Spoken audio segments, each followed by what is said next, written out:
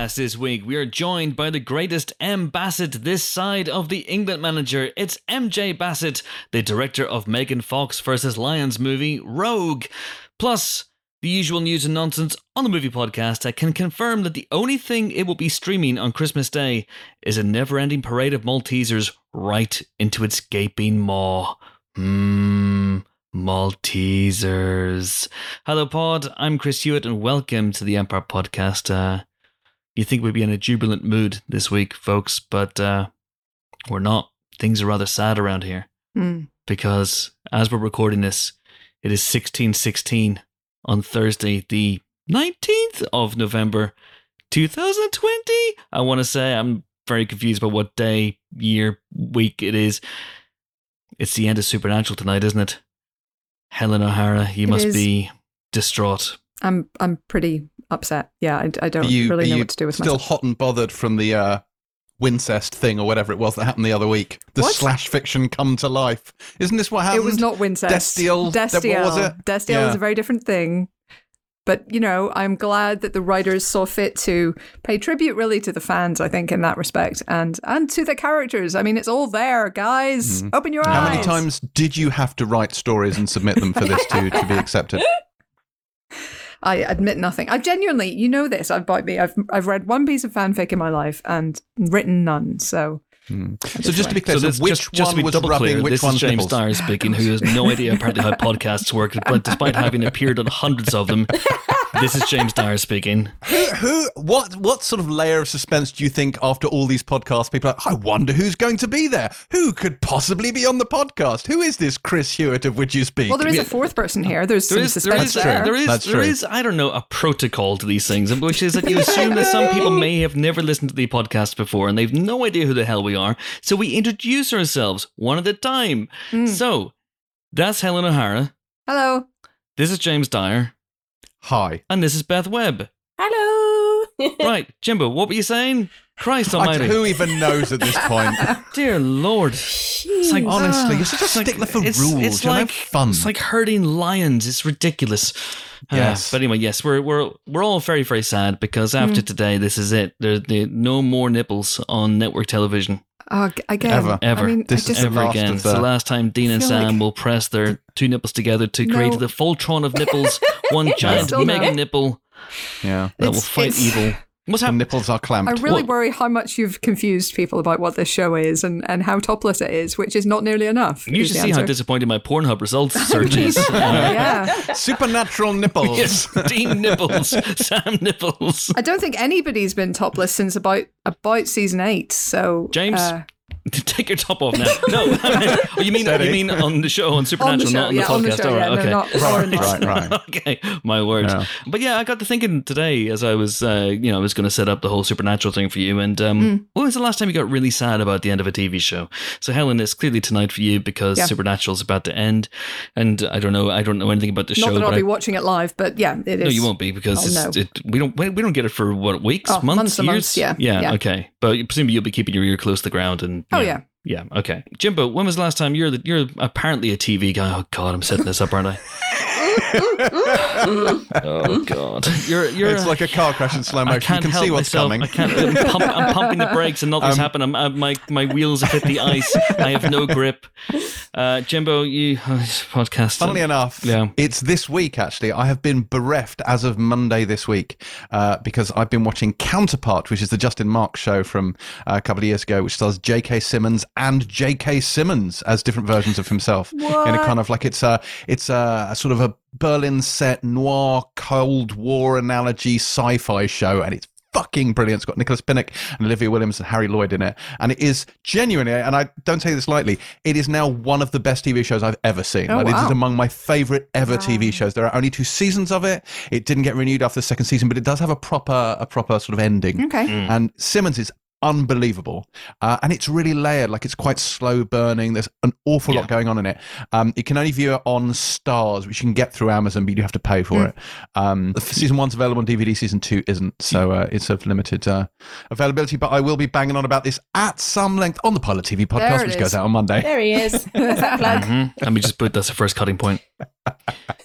Cut that bit. All right. There are some TV shows that genuinely leave you a bit like, a bit destroyed. Like West Wing, obviously, Battlestar, obviously, Buffy for sure. Angel also, because that ending. Oh, that ending. Yeah. Oh my God, when it ended. Could you believe what happened at the ending of Buffy? Angel's the one we're clearly talking about right now. Angel ended Buffy? Angel. Buffy ended Angel? I mean, that one time kind of, but Yeah. Oh my word. Very true. Oh. Straight to hell. Hello. The Wire, the final episode of The Wire did that for me as well. Incredible with the show. montage. That was... Mine was Fleabag, when she just sort of turns down over her shoulder and she's like, bye. And I'm like, no. Enough now. Take me with you. Yeah. Please can I come? Because that's done. She's done. I know. She's not coming back. That was really sad. That's just 2 series, though. That's just 12 episodes. That's lazy. I mean, honestly. I mean, that's what a legacy, a season of 2.5 Men. Half a season of Supernatural, yeah. But the reason why this sort of, it hurts so much, and it's why I love kind of long form storytelling across all mediums. Like I love TV shows, and I love long fantasy novel series, because you spend time with these characters, you become friends with these characters, and so you mourn them when they're gone. Like when you get to the end of the Wheel of Time, having poured however many decades and 20 odd books into it, Alan the Warder. He was a mate. Al Lan. So there's an apostrophe there. Apostrophes matter, James. You're arguing with the wrong person on this one. No, I have the same thing. I a couple of times I've gone back and read all the Harry Dresden books, which, as I've said before in this podcast, are my crack cocaine. They're so addictive. I'm not saying they're healthy, but my they're crack addictive. Is crack. I just love it. Each to their own. It's so good. If you want to get me anything for Christmas, folks, crack. But Harry Dresden, when I finish reading, like if I read a bunch of those books on a stretch, and I can read about all 14 of them in about a week, I genuinely feel a bit bereft. How could you read so fast? They're not long books. Helen's got like that time turner thing that Hermione, you are basically Hermione. And so she reads multiple books at once. But in how various much of it different timelines. sticks? I mean, how much do you remember? Okay. Page 67 of the third Harry Dresden novel. What happens?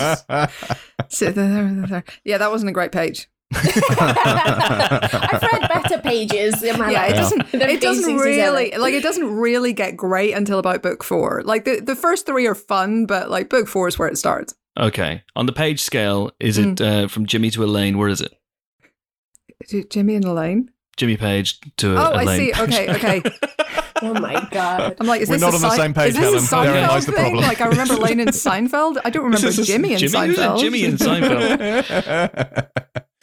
While we're talking about giants, sort of fancy novels, the new Brandon Sanderson came out this week, the latest in the Stormlight Archive, the Rhythm of War, which I'm very excited about. I've got the audiobook, and it is 57 hours. Is this the one that he wrote as a novella between books, and it all got out of hand? No. There is a novella actually which came out this week as well, which he's released. He's insanely productive. That dude. He's the most prolific author I think on the planet. It's just insane. deranged. Yeah, he's How many? What does he do? How many books a year does he write? I don't know exactly, but this one here is, I mean, it's not like one of those little books. It's a monstrous book, and he's just sort of knocked it out and done. And since he did The Last Stormlight, he's done a bunch of other books as well. Like he has loads of these things on the go at any given time. Yeah. Whereas you look at someone like Pat Rothfuss, who has not written a Kingkiller book in a decade. It's very upsetting. Yeah.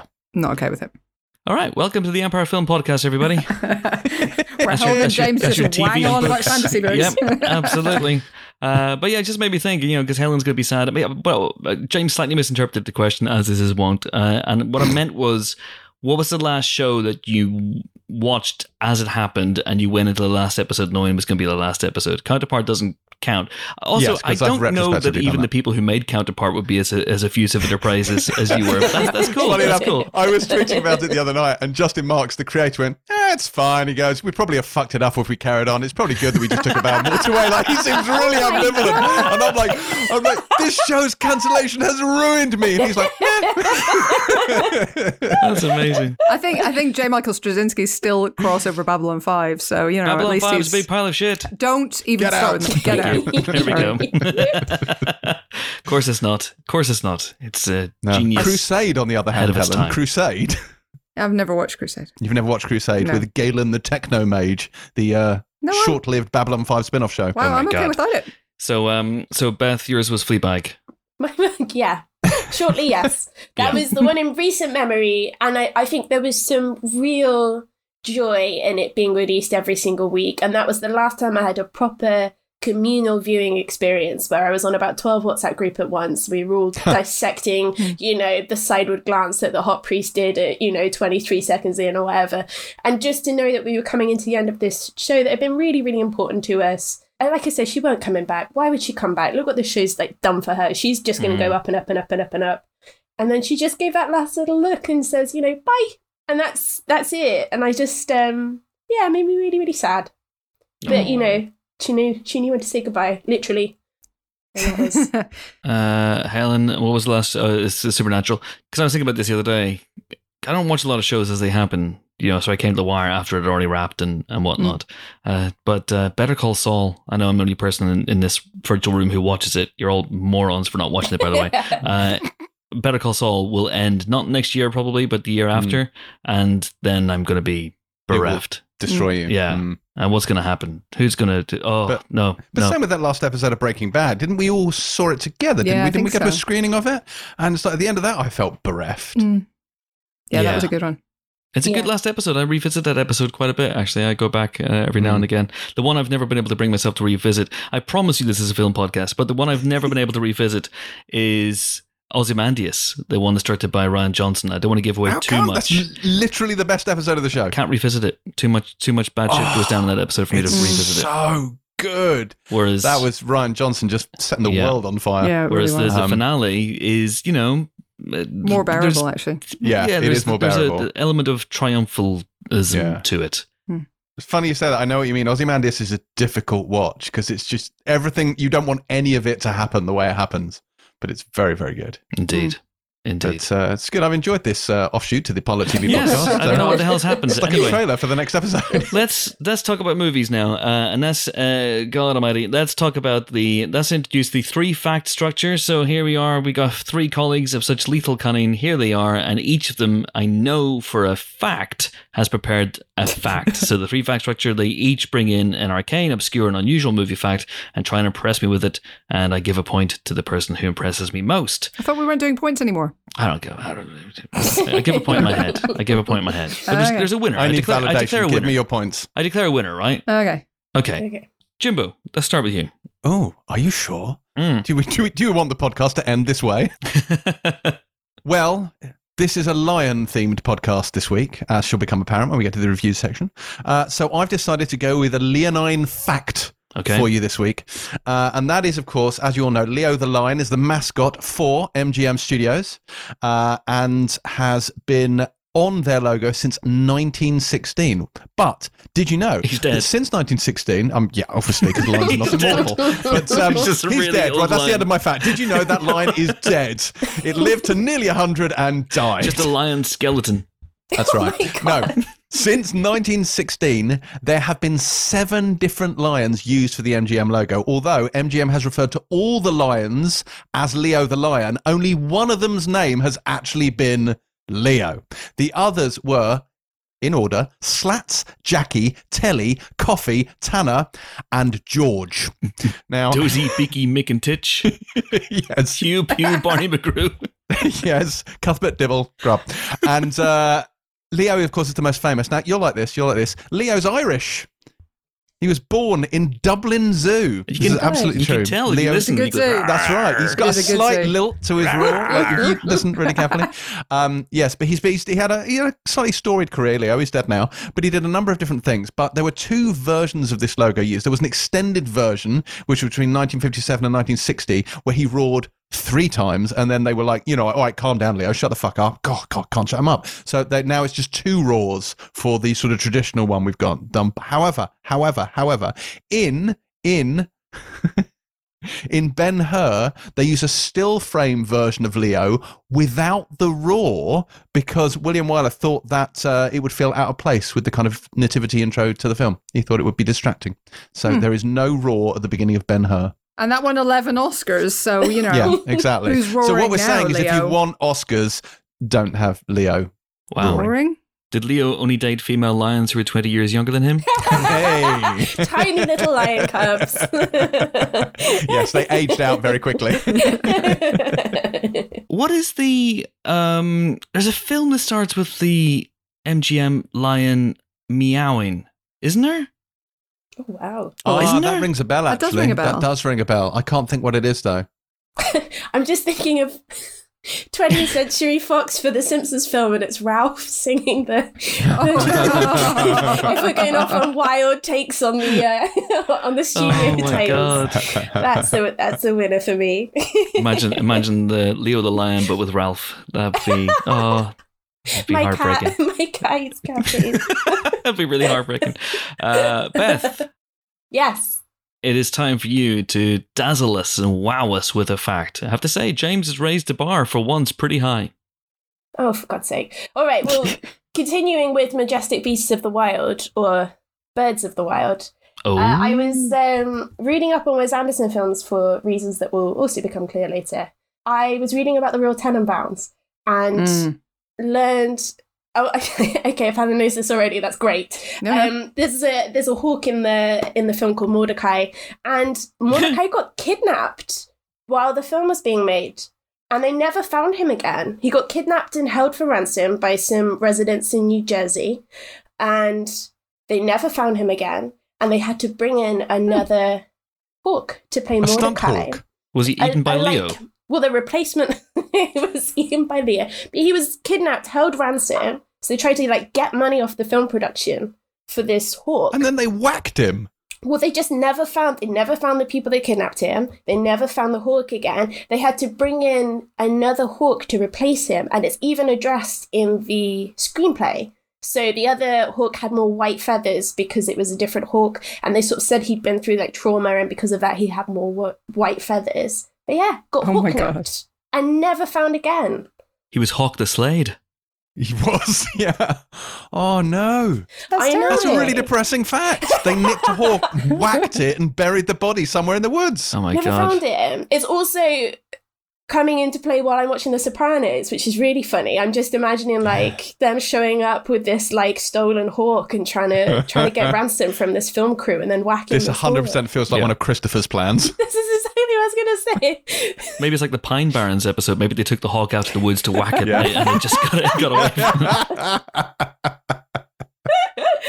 Oh my God. So I yeah. promise you this is a film podcast. Helen, do you have a film fact for us? That was a great fact, Beth. Very Film-related good. fact. I'm not sure it can compare to either of the other two because it doesn't really have any animals in it. Spoiler. I was going to talk about Dawn Steele. Do you guys know Dawn Steele? I know Probably Dawn do. Steele, yes. Of course you do. You'll probably know this story, Chris, but I don't care. I thought I'd share it anyway.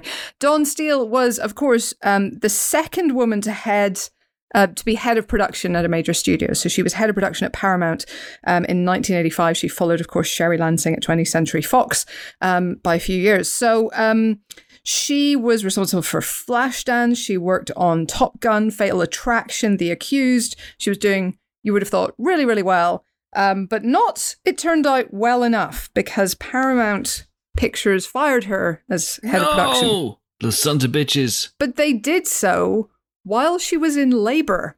Are you joking Did you know this? me? Yeah. She was in labor with her daughter, and that's when they convened the board and fired her as head of production. Literally while she was in labor. What? And Did they tell her when she was in labor? I don't know if they got the meeting together while she was in labor. I don't know when they communicated the news, but I believe Quick. she got it while she was still in hospital. broad is at the building. It's time to do a power play. Is that what Well, they were doing? essentially, yes, because Dawn Steele was she took no prisoners. She was known to be the toughest, ballsiest, baddest woman in the room. She made her, I think Sherry Lansing had come up by being the sort of ladylike lady and, sort of won people over that way. Dawn Steele went completely the other way, was very much one of the lads. And that's how she powered through Hollywood at the time. And so they probably were scared of her. Yeah, that was basically If you can have a it. name like Dawn Steele and not be a badass. I know, right? Yeah, it's she just was- a birthright. She was a total badass. She'd actually come up. She'd come up after she founded a merchandising company that produced novelty items, including Gucci branded toilet roll, with no input from Gucci whatsoever. So she got sued by them, but too late. She'd made a fortune and everything worked out well. And yeah, she'd worked on Playboy. She'd made a huge impact with them, and then worked for Paramount. Anyway, happy ending. She then got hired by Columbia and became the president of the studio. And that was the first female studio head ever. And that was almost immediate. That was in 1987. And her daughter, of course, was Rebecca Rowan. Her husband was Charles Rowan and is now a producer in her own right. So, did you know that there is a 1987 sci-fi fantasy action adventure called Steel Dawn? Yes, I did, indeed. yes. It's Patrick Swayze, isn't it? It is Patrick Swayze. Yeah. It is. Brilliant. I had seen Directed it. by Lance Houle. huh. There you go. So, I think on reflection, I have won this week's 3-fact structure with that late surge past the finishing post. Oh God, these were really good facts this week, I have to say.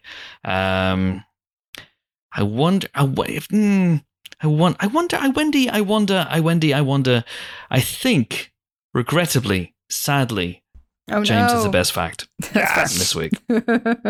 Oh, can't go wrong. It's King of the Jungle. King of the Jungle. Yes, indeed. So James wins this week's 3-fact structure. There will be a parade in his honour through the streets of London With hawks and lions. when it is convenient and safe. Do you know in Belfast they used to walk the elephant from the zoo? On what day? Is that a weird sort of idiomatic euphemism? I don't Not a understand. euphemism. When my dad was little, they would sometimes see an elephant walking past their house, and that was because they used to take. I'm not kidding. Take With the elephant out for a presumably walk. a marching band behind and flutes and sashes and all Presumably, sorts of yeah, stuff. Walking it to the zoo, like, was it commuting? Like, where did it live?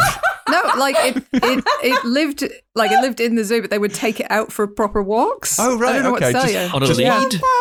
I mean, I don't know what they took it out on. My dad was non-specific, being he was tiny at the time.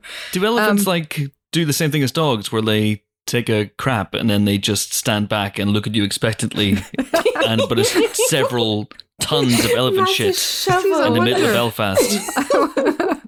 I mean, we're talking like Fort William. We're talking like quite nice roads in Belfast and all. So Okay. yeah, I don't know.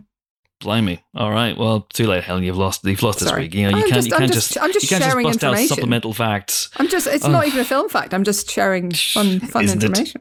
Sounds like an Operation Dumbo drop spin-off to me. But anyway, that is it for this week's 3-fact structure. Now it is time to rush headlong into this week's listener question, which, but before we do, I have to say that last week we talked, and it wasn't a listener question per se, but we talked about the worst Irish accents on film. And someone asked us, I can't remember, I can't remember anybody, but who was on last week's show? Who was on that? Ben? Was it? No. I'm on. Ben. Anyway, someone asked, were the people who star in Normal People? Mm-hmm. Ordinary Normal People? That show. Normal people. Yes. Were Yes. they Irish? Because their And accents we are really both good. thought so. And we both went, yes, Yay. absolutely they're Irish. I've never seen it. I've no idea. I knew nothing about it, and I went straight in with a yes. And of course, it turns out that, what's her name? Daisy Edgar Jones. It turns out that Daisy Yeah. Edgar Jones is not Irish. And then loads of other people sent in suggestions because we were going, is there a really good Irish accent by someone who isn't Irish? And yes, of course, loads of you sent in great suggestions. Helen, you must have a couple that people sent in to you last week. Yeah, definitely do. Don't remember what they were, but they definitely, No, nor they do definitely I. But they existed. were good ones. They were very, They very were good really ones. good And they were really, really good. I should have compiled them. People said Judi Dench, for example, in Philomena. That was a good Irish accent. I mean, yeah, that was a great one. I mean, she's obviously. good with the old Irish accent, isn't Tom she? Cruise and Far and Away. That was pretty Tom authentic. Cruise and Far and Away. That was another one. That was a good one. Yeah. Well, that was pretty I mean, convincing. Daniel Day-Lewis technically was born in Ireland, right? So Yes, we discussed Yeah, him so last that week. doesn't count. We did, yeah, we we did. discounted him because of he had Because home of his advantage, birth. so to speak. same with Sam Neill whenever he gets it right. So. Yes, yeah. Although, he only lived in Northern Ireland until he was a wee nipper. So I don't know if it comes as naturally to him as others. But there were others. There was Cosmo Jarvis in Calm with Horses, which is on Netflix right now. Is an astonishing, very Fantastic. thick West of Ireland accent. It's a very difficult one to pull off, and he is tremendous. And when you hear his real speaking voice, it's like, oh. Wow. So there are loads. There are actually loads. And I don't know if any of you watch Sons of Anarchy, but there's a series of that set in Ireland. And Are you going to mention Titus Welliver? and Titus Welliver, and Good Lord. his voice in this case is his passport, except not his face Not is an his warrant. Irish His voice is his passport. passport, but it's not an Irish passport. I don't know where it comes from. It's quite extraordinary as Jimmy Yes. O'Phelan.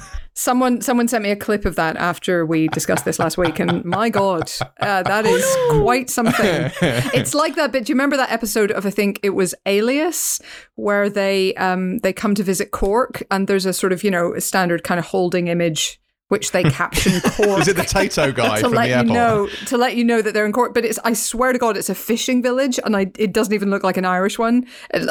I'm so offended on behalf of Cork. So I'd like to apologise to Cork on behalf of the TV show Alias from about 15 years ago. 20? I don't know. Oh, yeah, here's a good one. The real at Landay wrote in saying the best Irish accent by a non-Irish actor is Ben Schnetzer, who is, I believe, a Canadian actor. He's in Pride, that film Pride that came out a few years ago. He plays a guy called Mark Ashton who grew up in County Antrim, and I remember watching it at the time and going, "Oh wow, this guy that they've got from Northern Ireland is really, really good." And then I did a bit of research afterwards, and lo and behold, yes, he is putting it on. Lies. It's just lies. That's all acting is, really. It's just a bunch of fucking lies. Someone sent Jason Isaacs into Forcing Jack. Yeah, I think we even discussed this with him when he was on the show. But last week it was an impromptu discussion, so and in the West our Wing. minds went blank. He doesn't and in the West Wing. That's right, yeah. This week's question comes from Instagram, of all places. What? So I discovered recently that you can get messages on Instagram. And people have been sending me messages on Instagram, it turns out, for a long, long time. Who knew? So if I didn't respond to you on Instagram, I wasn't being rude. Now I'm being rude. But beforehand, I was just being ignorant. But this one comes from Lauren Fenlon, who is from Australia, I believe. And she asks, quite simply, the best haircut / shaving scenes in the movies. So the best scenes in which someone gets a haircut or shaves bits of themselves. Immediately coming to mind are obviously the shaving scene that's actually off screen at the beginning of Avengers Endgame, which is the most upsetting one probably of the lot. That's the worst. It's so upsetting. V for Vendetta. Pretty intense and quite upsetting shaving scenes. Then a lot of people entering the military scenes, like G.I. Jane and Full Metal Jacket is a big one. It tends to be one of those rites of passage that all of those films seem to feature at some point. Alien 3 is one that always sticks with me. When Sigourney Weaver shaves her head in the little room with Charles Dance. That's good. Thor Ragnarok, of course. The classic Stan Lee. I want my hair. If I had hair, I'd want it cut by him like that, which would be fine. And also, one of my favorites is Pitch Black. That, it's not a shiv, it's a personal grooming appliance, as he's using that sort of blade and like motor oil to shave his head. It's quite so extraordinary. Cool, that bit. I think if anyone out there hasn't heard our Pitch Black spoiler special, you can get more of me and James just waxing lyrical about that scene and basically every other scene in the film. Yep. Speaking of head shavings, Helen, there's a point in Empire Records where Robin Tunney shaves her head halfway through the film for absolutely no reason. As I recall, which is a slightly odd one. Improv. No, I don't think it was just like, she was like, fuck it, let's make this scene more interesting. I really hope they shot chronologically, otherwise they should a little bit. God, can you imagine? Oh my God. I'm also particularly fond of the Coming to America, not just the barbershop scenes, but in particular when Akeem goes in and he just and Eddie Murphy looks at Eddie Murphy's head and then cuts off his little ponytail and goes, "That'll be $8." His prince's lock, cuts off his prince's lock. That's right. Any more? Beth, do you have any? Luke Wilson in Royal Tenenbaums, which is a very sad. It's just everything to do that film is so impossibly sad. It's so good. But that's a really nice part. Mulan, obviously, in the animated version. Something I really liked about one of the things I liked about the live action is that she gets to keep her hair. That was quite nice. But obviously, when you're younger and see that big sword swoop and the hair comes off, that's obviously pretty dramatic. And then I also had Audrey Hepburn in Roman Holiday, which is when she gets her hair locked off. Great crop. The bit when she joins the army and shaves her head is extraordinary. I wish. And hang on. If we're talking iconic shorter hairdos, then we've got to talk Gwyneth Paltrow in Sliding Doors as well, which is a thing that happened. But, you know, she kind of worked it, I have to say. It was good. There's nothing wrong with sliding doors. What else was I we're thinking? Oh, you know Crocodile Dundee, the bit where Mick Dundee is shaving with like a Bic razor out in the outback, and then when the journalist walks in, he quickly hides it and brings out his Bowie knife and starts shaving with that instead, so he looks more authentic. That's a nice scene. That's not a razor. That's a razor. I had a couple written down, but you've used most of them, so I'm going to go shaving instead. I'll go shaving. So I'm surprised that neither Jimbo or Helen mentioned this, but Mac in Predator, Bill Duke, my the God, great Bill God. When he cuts himself with the razor. He cuts himself. Every single time I watch that, I think, did they do that for real? Did he literally cut himself? Because they're waiting for something to happen. They know that something's out there, and it ain't no man, and it's in the trees, and if it bleeds, we can kill it. And they're sitting there, and he's shaving because he shaves his head. Although it doesn't look like there's any growth, but he's shaving his head, and the sweat of the jungle is just making his scalp glisten.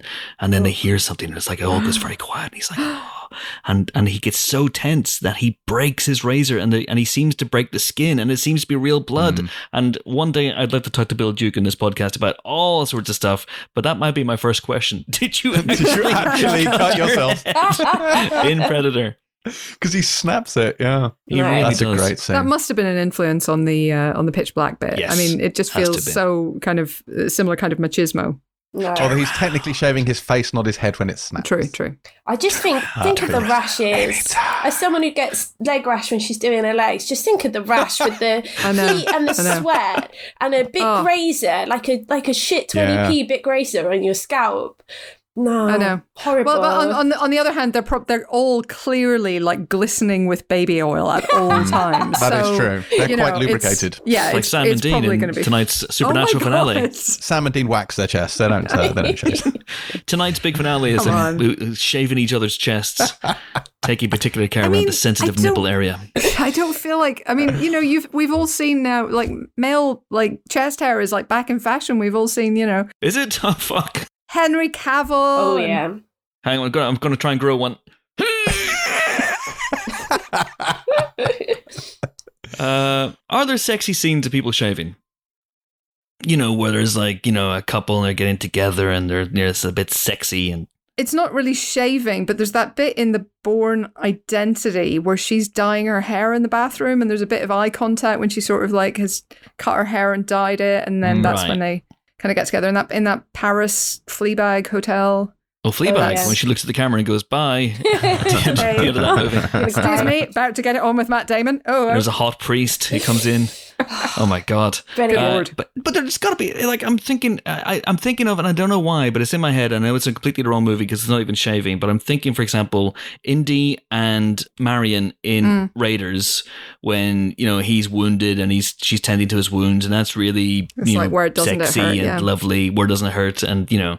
But there are films in which, like, a bloke has been lathered up and then the lady has the straight razor, which is the most terrifying thing. I've had my face shaved once with a straight razor. It was just, oh my God, so nerve-wracking. But there's a film, and I can't think of it, and people are going to write in and call me an idiot, but there is a film which that happens. The quite sexy sexy one, clearly you're thinking of Gary Oldman and Keanu Reeves in Bram Stoker's Dracula. That's a pretty sexy scene. He licks the blade afterwards. Oh my God. Yeah, actually, that's fair. That's fair. That's a cracker. Well done, Jimbo. You stumbled into it accidentally. That's a beaut. I also love in the Untouchables. The Untouchables opens with Al Capone being shaved, and the guy shaving the barber gets nervous, understandably, because it's Al freaking Capone, and he nicks him, and you can see him going, "Oh shit, that's it, I'm gonna be dead now." But he just takes a look at the blood, and then he starts making his point, and the barber's okay. That bit's great. Are you thinking of Skyfall? It appears to have happened in Skyfall. Skyfall? Oh yes, Skyfall. That's Naomi Harris, isn't it? Yeah. She shaves him. Helen, what did you Google to bring that up? Was it film scene shaving? Sexy shaving. Sexy shaving. Cary Grant shaves in North by Northwest as well. That's inherently sexy because it's Cary Grant doing it. Is he shaved by a crop duster, or is it? No, he's on a train. Chris, I'm surprised you didn't mention The Fugitive. I was just about to. Oh, good one. I was just about to. Because there are scenes where we actually feel that people are shaving themselves for real, right? Mm. You know, like Sigourney Weaver, like Demi Moore in G.I. Jane, like everybody in Full Metal Jacket. You can't fake that, right? Joseph Gordon-Levitt, doesn't he, in 50-50? Yes, indeed. And wasn't there a whole thing about how Bryan Cranston would do it as well when he was playing Walter White? Again, I promise you this is a film show, but I think we could talk about Breaking Bad for a second.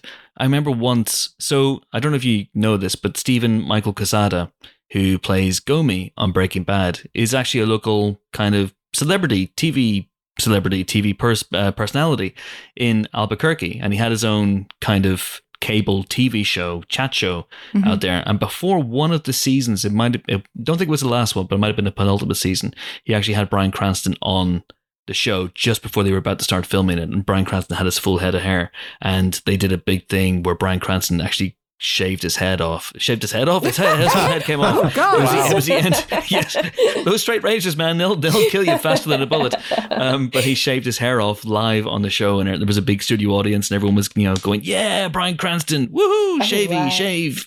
So that one, shavy shave. Yes, I too have Googled shaving. Sexy shaving. Royal Tenenbaums, Great Dictator, High Plains Drifter. Yes, you're on the same list I was on. Yeah, I'm on the. Yeah, thank you, Esquire, for doing this list. North by Northwest. Yeah, that's pretty much it. I'm sure there. Yeah, please do write in if there is a sexy scene, but it's also fraught with there's an edge of danger to it, and it's always too anxious to be sexy for me because you just know it's going to end with bits of sticky toilet paper all over your face. Because do you know that's what's going to happen? No matter how demure it looks while Cary Grant's having a go, he's going to end up with little bits of napkin all over his face. It's de-hairing, so I would say that it kind of counts. But watching Steve Carell get waxed in 40-Year-Old Virgin for real is extraordinary. Yeah. Yes, absolutely. I've just realised I've just thought of a good one as well, and I think it's Airplane 2, the sequel. So there's a bloke who goes to the toilet on the space shuttle to shave about halfway through the movie, and then obviously the space shuttle starts crash landing and starts buffeting around and throwing people around, but he still is committed to the shave, and he's still doing it, and he's cutting himself all over the place, and he stumbles out of the bathroom at the end of the film. His face is covered in blood and tissue and plasters all over the place. Oh, it's very, very funny. Very funny. It's obviously indeed. Amping up the woman doing her makeup in the first film, but in a really gory way. I'm not in a lethal way. God. Yeah.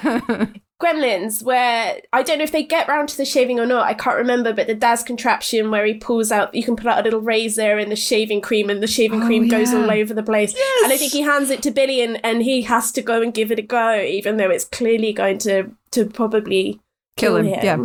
Yes. Isn't it the shaving buddy? Isn't that what it's called? The shaving. Is it like the suck and cut from Wayne's World? So. Oh, remember the suck and cut? Oh my goodness! I remember that. Thing? Yes. Yeah. With Garth going like, "Whoa!" Oh, it's exactly so good. That. I don't remember that. But anyway, listen, we stumbled into some good ones there by accident. But yeah, The Fugitive, as Jimbo said. So Harrison Ford has a beard in the first 20-30 minutes of that movie. But she's not in the film but that much. Sharon Carter isn't in this movie. Hey! And then he shaves it off actually on camera as well. And he does that thing where he cuts it down with his scissors, and he has a technique, and then he shaves it and dyes his hair. He knows what's what. Yeah. And Jimbo, as a man who has seen the business end of a razor blade, what is your technique? What do you do? What is my technique? I try not to suck and cut, or not to cut my own head off while doing it. It's generally the way. Yes, a wet razor is my preferred method of shaving. All right. Okay, then. That is it for this week's listener question. If you want to have your question read out in the Empire Podcast and treated with the respect it deserves, as Lauren Fenlon found to her cost this week, you can get in touch with us. Well, I usually say via just Twitter these days, but apparently I can get messages on Instagram as well. So there you go. I'm at CTAH1976 on Instagram because some prick took Chris Hewitt. But I'm at Chris Hewitt on Twitter. So you can reply to any of my tweets. You can wait for me to do a panicked shout out, or you can slide into my DMs. Nudity must be kept to a minimum. The person who took your username, he presumably is the worst, Chris. Shall I see who it is? We're now live trolling at Chris Hewitt on Instagram. Who's probably a delightful person who, donates to sick animals and rescues poor children or Fuck something. sick animals. Oh my God. He's probably the one who killed the hawk. Yes. He's Hawk the Slayer. Right. Oh, wait. Hang on a second. There doesn't seem to be one. I don't see a Chris Hewitt now. Is it up for grabs? Go, run. Give it to me. Instagram. They won't even verify me on Instagram. I can see a Chris.Hewitt. I'm but he's Chris got private motherfucking accounts. Hewitt. Verify me and give me at Chris Hewitt, you motherfucker. This isn't going to help, Oh my is it? God. Wow. No. That's not going to help you, no. It's not going to help. I've ruined it. There's Anyway. a Chris Hewitt _. He's also private. Oh my God. All these Chris Hewitts are private. Yeah, we. Oh my God. I bet they are. Yeah. It's part of the Chris Hewitt creed. This is the way. You're the worst Chris Hewitt then. Yeah, I am the worst Chris Hewitt. Anyway, that is it for this week's listener question. It is time now for this week's guest.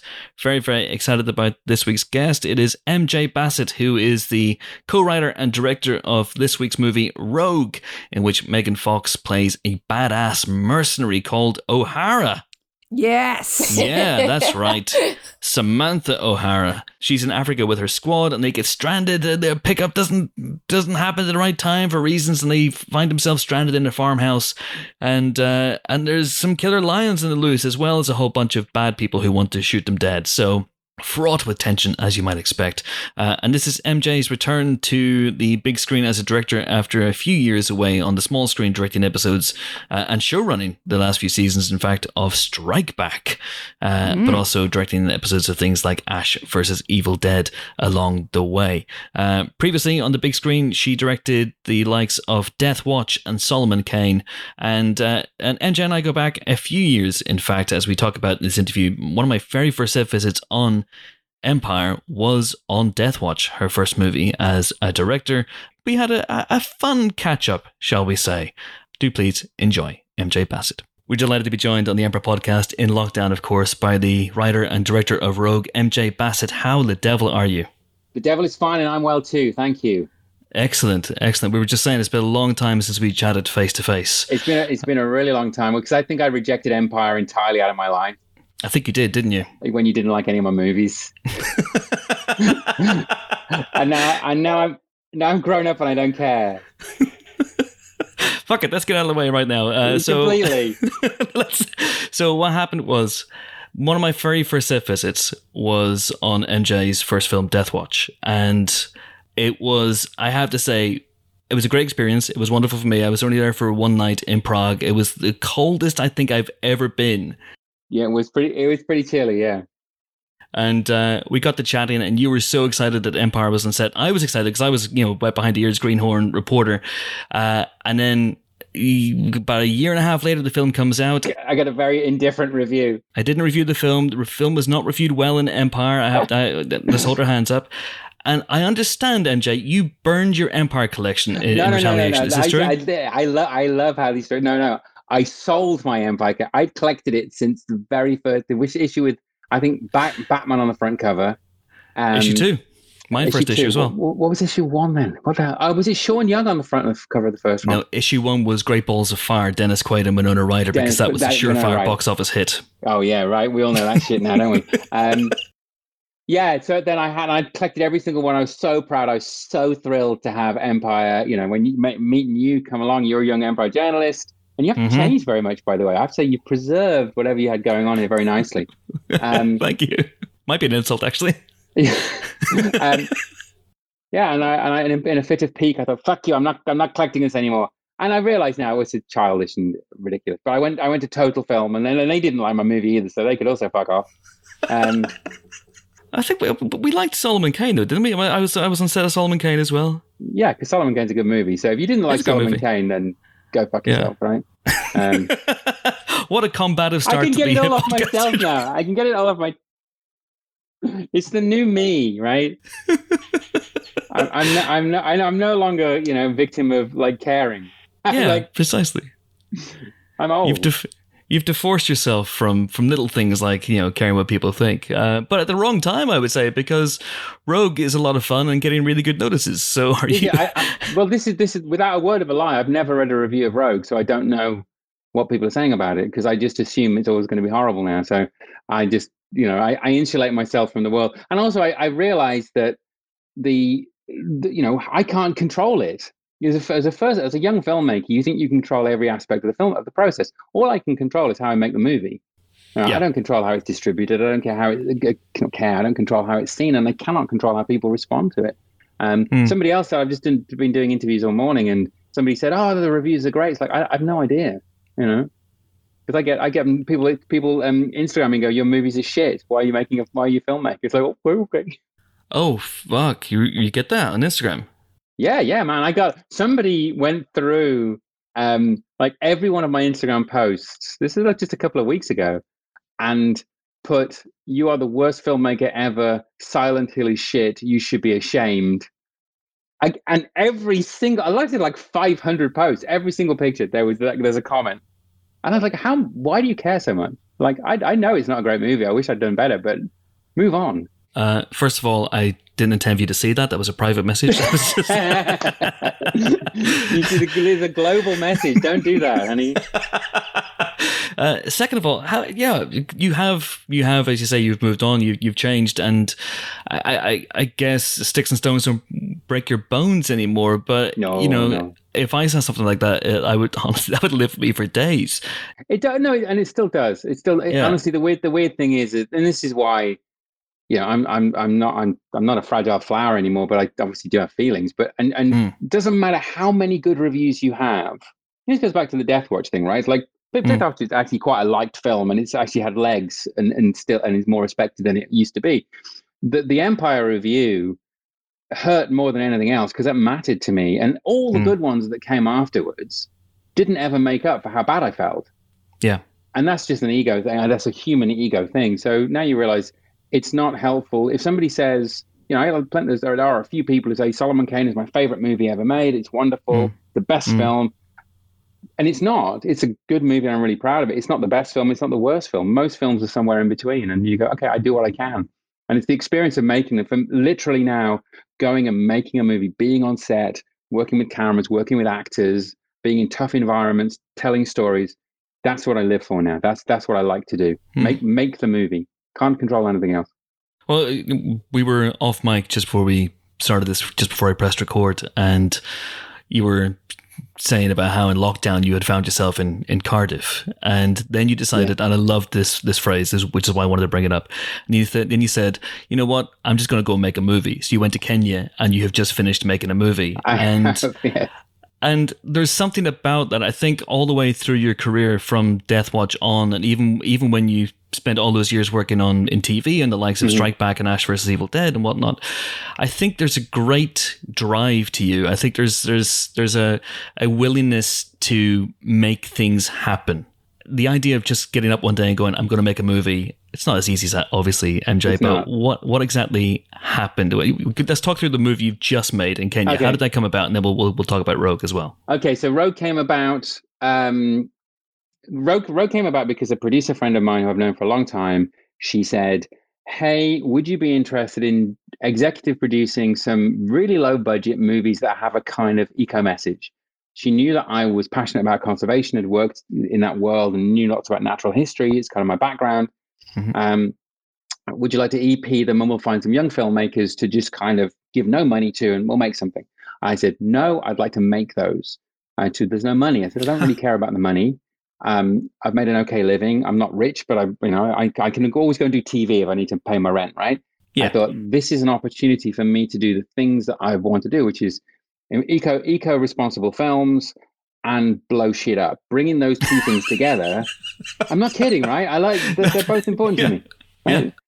And I've done lots of blowing up, and in my private life, I'm interested in conservation and to do both. So I had come up with an idea because I wanted to do something about lion farming in South Africa, which is a little known but fairly horrendous industry. It's the legal industry where lions are bred for their body parts, bones, fur, internal organs for using in the Southeast Asian traditional medicine market. And also the adult male lions are then taken away to be shot in canned hunting experiences for rich people who want to go and kill a lion for some reason. And the lion cubs are used for the tourist industry. You get to cuddle a lion cub, and then when that's too big, it gets put into the lion farming business and ultimately is killed for what I've just talked about. And I thought, that's horrible. How can I make a movie about that without it really being about it? I thought, okay, well, lions are great. I always love The Ghost in the Darkness and those kinds of movies. I love Africa movies. I've shot a lot in Africa. So wrote, and also knew that my budget was going to be very small, so it had to be a contained kind of single location movie, but I wanted soldiers. So I kind of reverse engineered all those things. Okay, great. It's about a group of soldiers who rescue some girls who take refuge on an old lion farm. There's still a lion. Why is she still there? Bad guys are coming in, led by Adam Deacon, who's a terrific English actor. What can I do with that? And then my daughter's a writer, so I talked to her and said, hey, what do we got? We kicked it around a little bit, and that's how Rogue was born.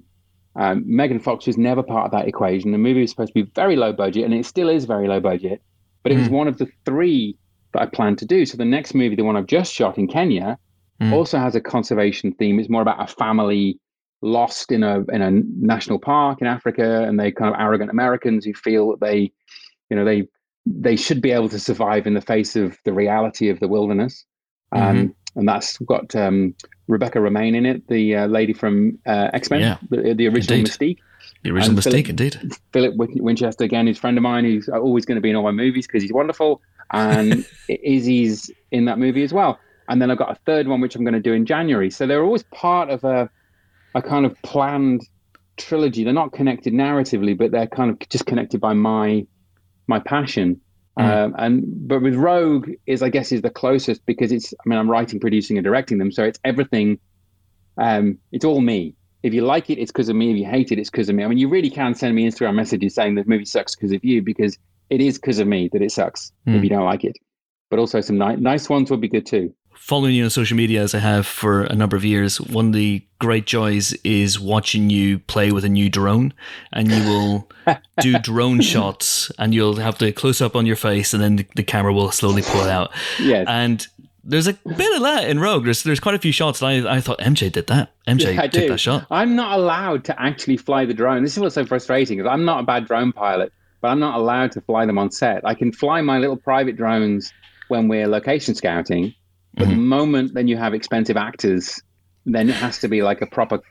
It's true. You have to have a proper drone pilot, and I'm watching them, and with greatest respect to a lot of the drone pilots I've worked with, I'm a better pilot than some of them. And it's like no, I would do it differently. But yeah, I love a drone and then just seriously for a second, as a tool for filmmaking, they have completely changed the game for me. The movie I just did in Kenya is a really, really low budget movie because it was the one that we just kind of flung together at the last second just to go and make a film. And the drone was my principal tool for giving me epic landscape, just scale. They're incredible for scale. When I first started filmmaking, you had to hire a helicopter. You really did. And that was a beast and a piece of work. And, I think, didn't Ethan Hawke make a movie entirely on a drone? Entirely on a drone? I think he did. I think he did an experimental movie which entirely used a drone. I could be wrong. You're probably right. You're probably right. I'm sure he did. They're cracking things. The democratization, I think, of filmmaking over the last few years has really, led to a lot of really, really exciting talent and exciting opportunities. Oh, totally. Because what's interesting is, again, when I started off, I made my first movies on those big VHS camcorders. Yeah. So you had to edit, you had to basically have two VHS players next to each other wired up, and it was press, play, record, play, record, play, record. Yeah. Right. And then non-linear filmmaking came along, and then iPhones and Androids came along, and you have a film studio in your hand now. Did you see the Soderbergh one that he made entirely on iPhone? Yeah, with Claire Foy. Yeah, tremendous. That's right. It's a good movie. And then do you see there's another one called Tangerine, which was made. Again, it doesn't matter what the format is anymore. We obsess with shooting on 6K and 4K and whatever the hell it's going to be. And Fincher's got these obsessions with keep driving the format. Ultimately, I think an audience just want a good story.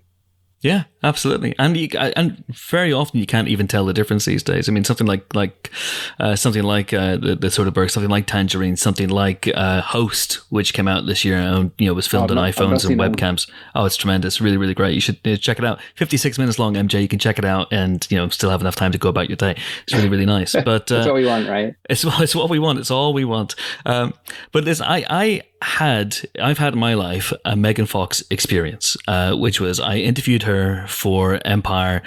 I want to say 2009. I went to a place in Los Angeles. We got papped whilst doing the interview, and I got misidentified in the newspapers the following day as the director of Jonah Hex, which is something I have tried very, very hard to live down in my life. Yeah. I'll be honest. Why couldn't you be identified as the director of a good movie? Damn it. Precisely. But what was your Megan Fox experience like? It was good. It was interesting because, again, Megan was not somebody I'd ever imagined working with. She just didn't seem to be of my ilk. I like very physical, very robust filmmaking. I'm not scared to get bruised and get shit. And I would never ask an actor to do anything I wouldn't do myself, jumping out of burning buildings. I'm happy to do all that shit. So I wanted, when Rogue, the script was finished and we're like, oh, this is actually pretty good. And it does require a good, strong, physically capable leading woman to carry it through. We put together a list of tough guy actresses, right? And Megan's not on that list. But then somebody said, "Hey, what about Megan Fox?" And I'm like, no, Megan's not going to be. She's not going to be interesting. There's nothing in her body of work. There's nothing in anything about what I know of her which makes me feel like she's going to want to do this. So, but the perception of Megan as essentially a toy for male gaze, right? Yeah. An object that Michael Bay has created. So that lives with her, right? Even I, as a feminist and as a trans woman, is like, I'm going, Megan, I don't know. So anyway, they said, hey, listen, if you get her in the movie, we'll greenlight your picture. Yeah. I'm like, okay, send her the script, And 24 hours later, she said yes. And that's unprecedented for a kind of A-list known actor. They normally take forever. So it's like, oh, actually, my initial response was like, oh, God, okay, what do I do with this? And we arranged to meet, and I went to meet her, and she's nothing like the person that you think she's going to be. She's a very quiet, quite shy, considered, thoughtful woman. She's careful with her words. She's careful with what she says because, I guess talking to a journalist would be even more.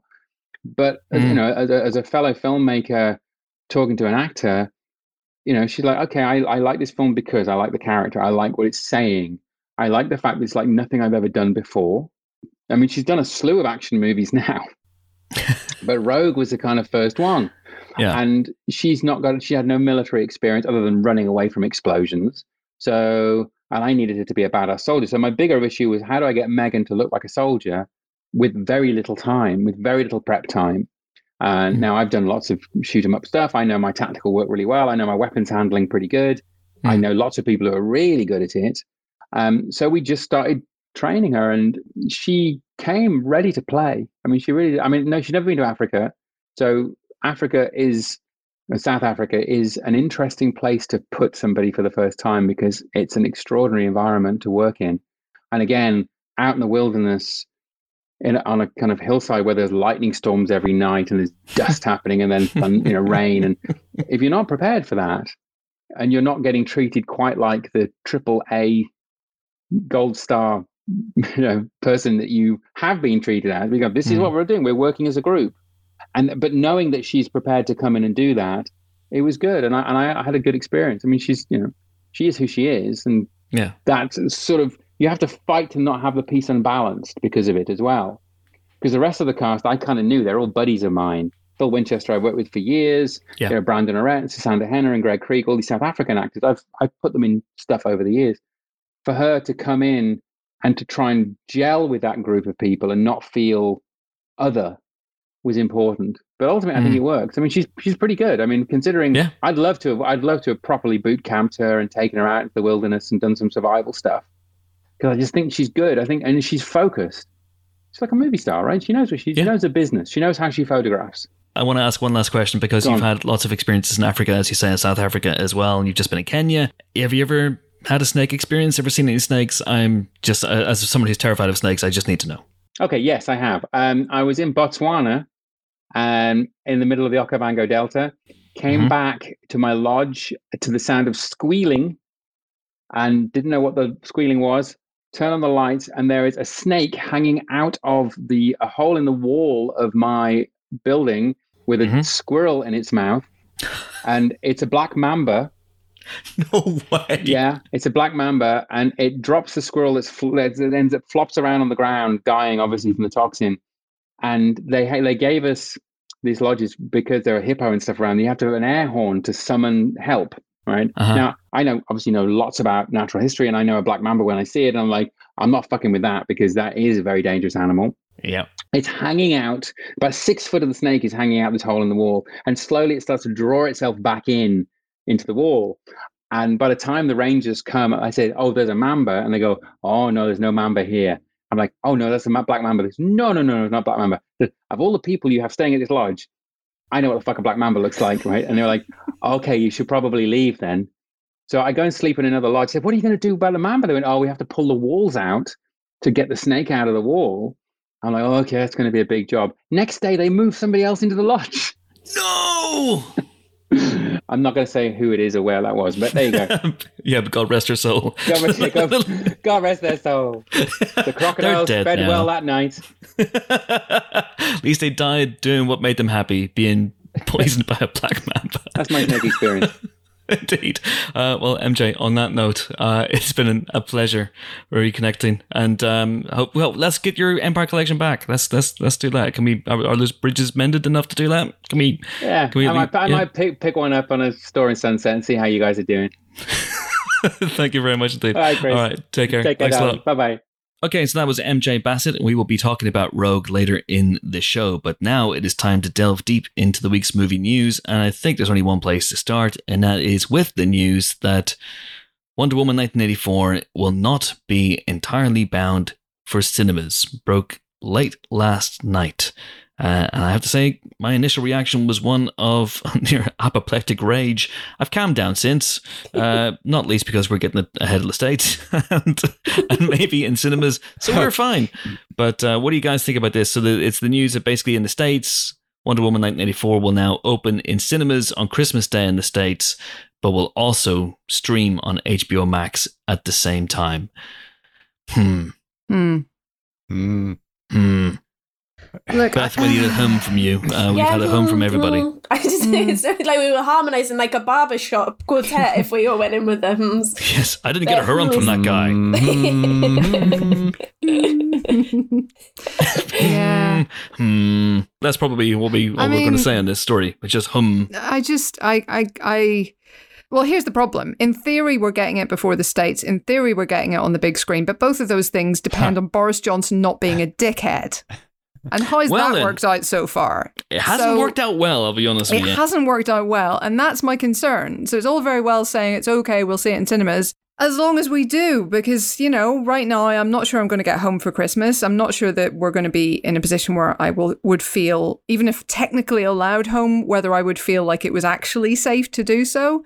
And I'm annoyed, I'm angry at this dumbass situation and this stupid ass government, and I want to see Wonder Woman on the big screen. God damn it! So, I have a lot of feelings right now. A lot of feelings that I'm trying to work through, and I'm trying to be.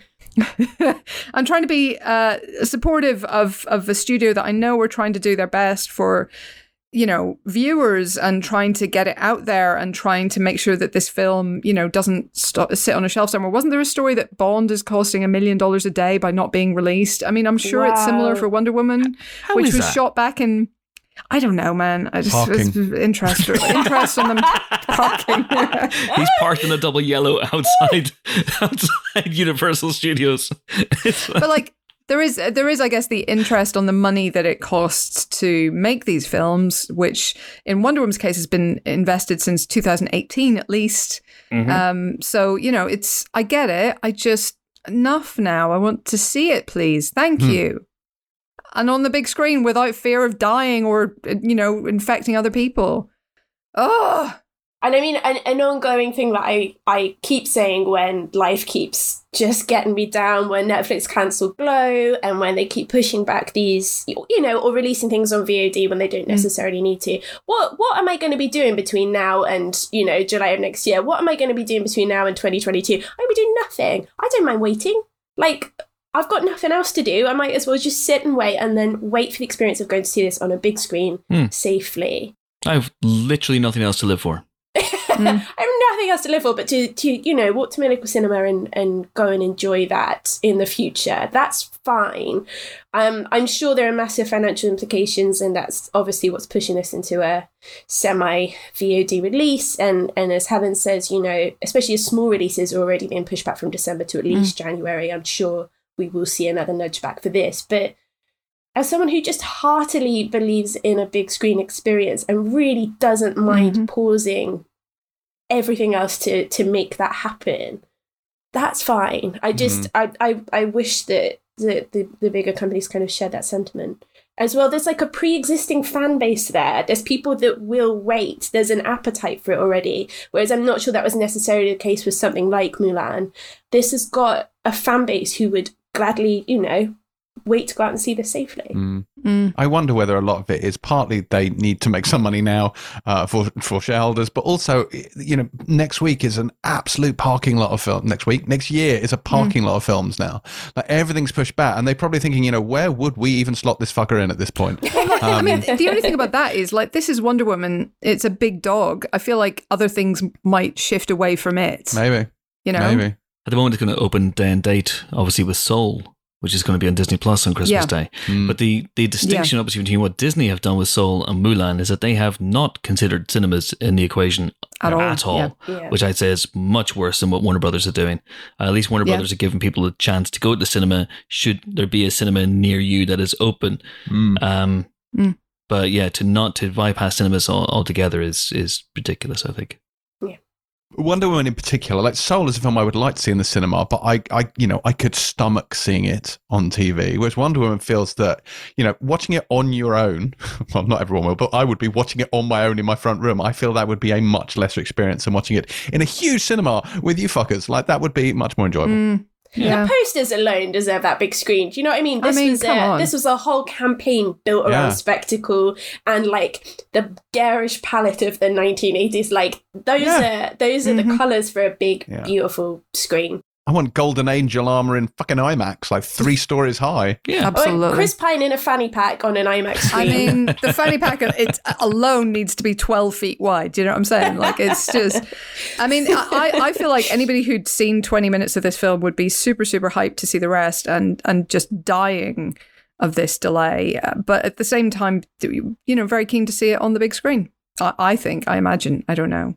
You know. Well, we're a month away. Apparently. But we'll see what happens. We're meant to be out of lockdown in the UK, not the UK, in England, on December 2nd. So we shall see what happens. But let's keep an eye on it. Let's keep an eye on what happens. But I've got a sneaky suspicion that there'll be one weekend in which cinemas will be open and everything will open at the same time. Freaky has moved, for example, to, I would say Christmas Day. It's Boxing Day because cinemas don't open here on Christmas Day.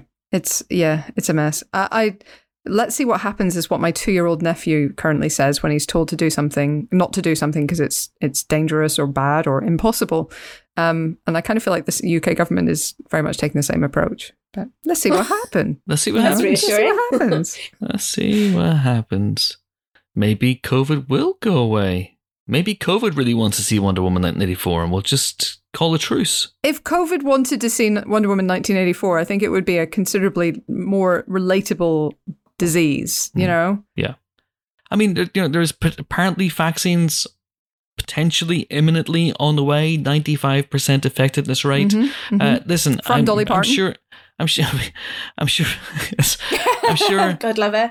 I'm sure people can make cases for the groups that should be the first to get that, you know, frontline responders, that sort of thing. Sure. I think it should be film critics. Film critics, for sure. I think it should be film critics.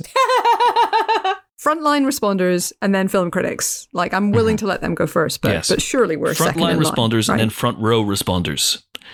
That should be what it is. So, listen, you may mock, you may laugh, but we have spent the last 8 months grappling with innumerable, just loads of different streaming services, because none of the studios have done joint up thinking about this. They haven't collaborated in this. And if you can just put yourselves in our shoes for a second, get out the world's smallest violin. You get links for all sorts of things. You can't remember the passwords for these things. When you do get the password, there's a sort of, 2-stage verification process. You can't remember that either. And then by the time you do get the password, the fucking screening link is expired. When you finally do get the screening link to work, it's, you can rarely go full screen, and it's sometimes even an SD. Can you imagine such a thing? Oh, and then your God. name is emblazoned on the screen, sometimes in huge font as well, so it obscures the action as well. No one thinks about the sacrifices we have made over the last few months. Where is our Where is Thursday our night clap? 8 o'clock You clap? fucking clap for us, you pricks. Get on your front steps right now. 8 p.m. tonight. I want to hear people banging pots and pans and colanders and ladles. I want everything. I want applause. I want cheering. I want a standing ovation. Fucking do it. And give us a vaccine so I can see Wonder Woman 1984 in a cinema as God and Patty Jenkins in that order intended. Thank you.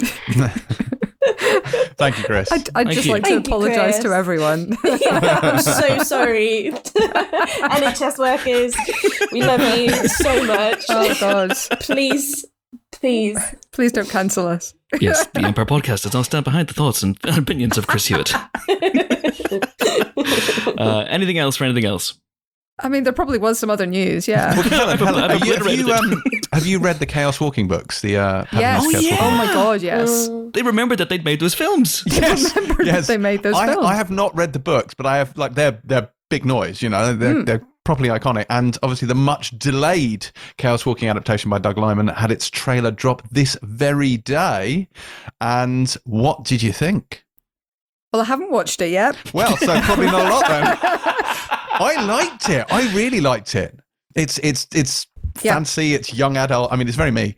It's James' movie. This is a little known thing about James. He's a massive teenager underneath the hardened that's true. and elderly exterior. the decrepit exterior. The book is absolutely stunning. It's a fantastic series, and I can't wait for this just on that basis. But I mean, they seem to have the casting right. I'm sure when I watch the trailer, I'll like it. So. Yeah, one does worry slightly about 2-year release delays. With sometimes. extensive reshoots. With extensive reshoots, that's not always a good sign, but at the same time, it's maybe not the worst sign. The first film that could never, ever, ever, under any circumstances, have passed the Bechdel test. Exactly. Oh my God, of course. Yeah. Takes place in a world without women, apart from Daisy Ridley. Indeed. Apart from Daisy. Cynthia Eriva's in there. Mm-hmm. So, but There then are some who would they ladies. have a conversation about, Beth? They The could dog? get together and chat about Is the dog a woman? the other women who used to be alive. Basically, I remember when all our ancestors and other women died. Yes. There we go. Yeah, there you go. Yeah. They can also have a conversation about literally anything that isn't men, and that would also pass the Okay. test. It doesn't have to be The all death women, of their you know. gender. There we go. That's Let's see Alison if would that be scene proud. happens. Did you see the big game last night? That's something. I'm all for this film, not least because Tom Holland plays a Hewitt. I imagine he is verified on Instagram. Yes, Todd I bet he Hewitt. is. As Yeah. a better Hewitt. Wow, so we've got another Hewitt and another O'Hara this week. This is exciting. What? Sucks to be a Dyer or a Webb. Yeah. eh? Yeah. Yeah. Well, we're mentioning Tom Holland, and he's Spider-Man, and he shoots webs. And There we go. That's There we go. as close as I Thank can you. get. Yeah, and we talked about dyeing hair earlier, so we're pretty much there. Yeah, yeah. And I'm bald, so actually, Oh it's my God. perfect. It is perfect. So yes, anyway, so this is a film that they shot basically, I think, in 2003, and it's taken a long time. I genuinely thought that this movie was never going to come out. So when the trailer dropped for today, just over a month before it comes out, I mean, that's a good sign, guys. So listen, it's Doug Liman, and Doug Liman has never made a bad film. A film. He's made films. He's made films. He I has think made this is films. actually the sort of long-awaited sequel to Edge of Tomorrow. It's just sort of shoot, cut, repeat, and they've Hey. done it that way. There he is. there he is. He's showing up at last. Here's a question: Has Doug Liman made a bad film? I can't think of one immediately. Let's have a look. No. Yes. Absolutely, he has. Let me go to his IMDb page. I'm going to say no. I loved Go, he made was really, really good. Go's good, yeah. Jumper weird... isn't maybe... Yeah. Jumper's not great, Jumper no. sucked. Jumper's... Okay, I take back. Doug Liman's Jumper was not good. If you got that for Christmas, you'd bring it back with a receipt. The Waltz, like a Fair Game. Fair Game was, but he's made like Edge of Tomorrow is an all-time banger. Born Identity is an all-time banger. Go is an all-time banger. Swingers is an all-time banger. I'd say he's Mr. and Mrs. Smith. I think is really really great as well. He's got a very good batting average. So listen, in Doug we trust. Yeah, trust in the Lyman.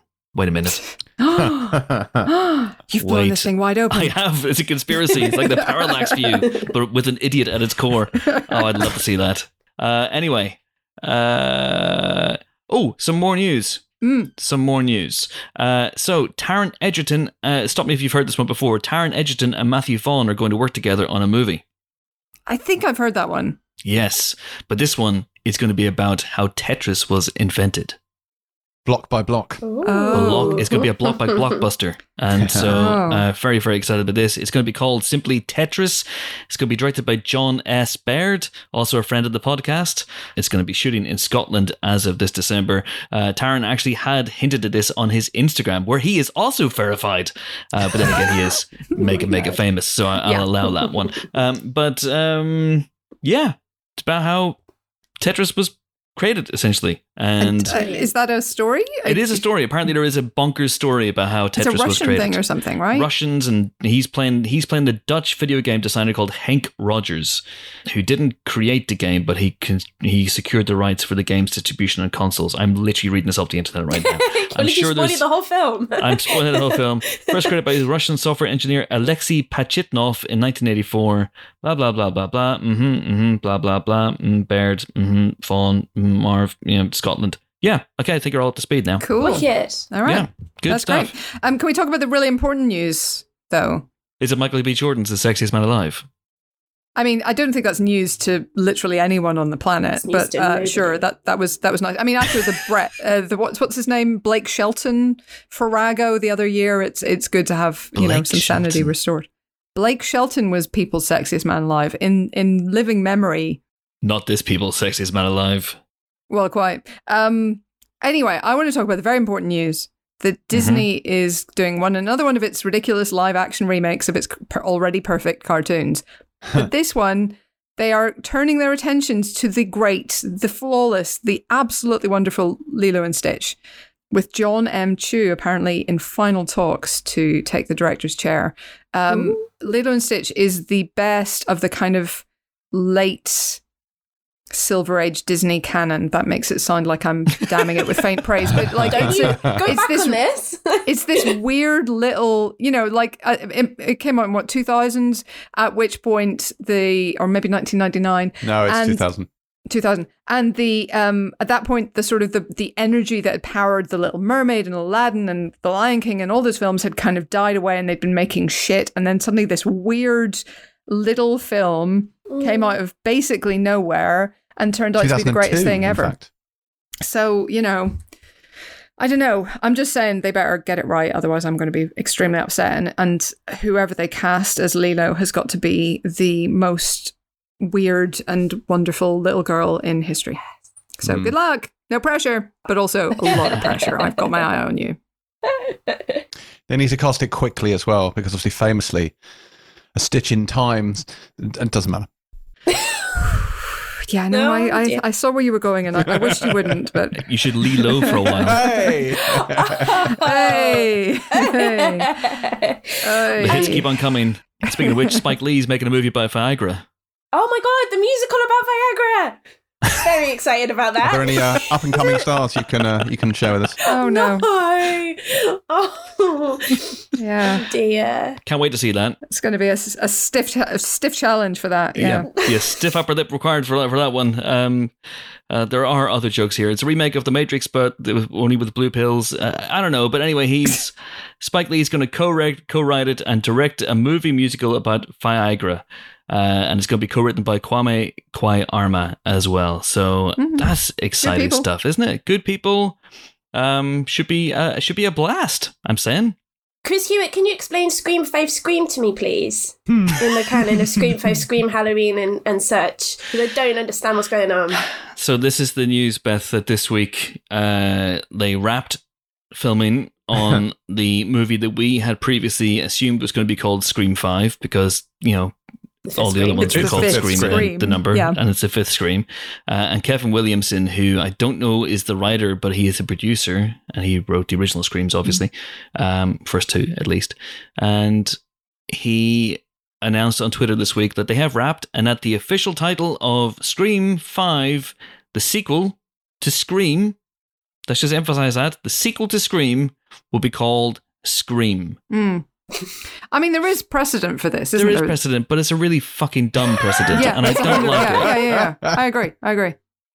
So just to recap, in case you're playing along at home, and I know I've done this on Twitter already, but hey ho, John Carpenter's Halloween, the David Gordon Green sequel to Halloween is also called Halloween. The prequel to John Carpenter's The Thing is also called The Thing. This is very, very confusing. And now the fourth sequel to Scream is got the same title as the first movie, but it is still a sequel. What's going on? Why are they doing this? Why is this a new trend?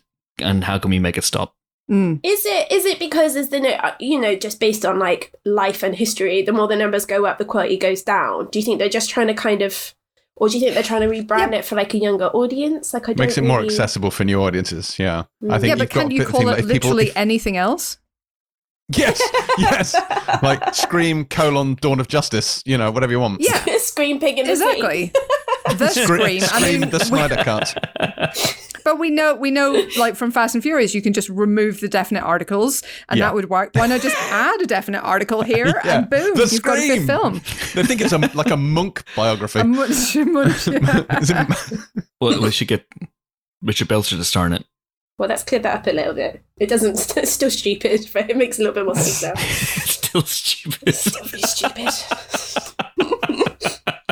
Yeah, I mean, I've said this on the podcast over the last few weeks as the news of casting and whatnot started coming out about this movie. I'm really, really excited about it. And my fears were slightly allayed a little bit by some pictures that Kevin Williamson shared on his Twitter, although we can't trust anything that comes out about this movie. It might all be misinformation and misdirection and whatnot. But my big fear with this movie is that Sydney, Gale, and Dewey, who are the heart of the franchise, will be bumped off very, very early on, maybe even the initial kill. But they took a picture, he shared a picture of Courtney Cox and Neve Campbell on set together. And I just thought, well, maybe they're in it more than we thought. Maybe it is about them. But, you know, hey ho.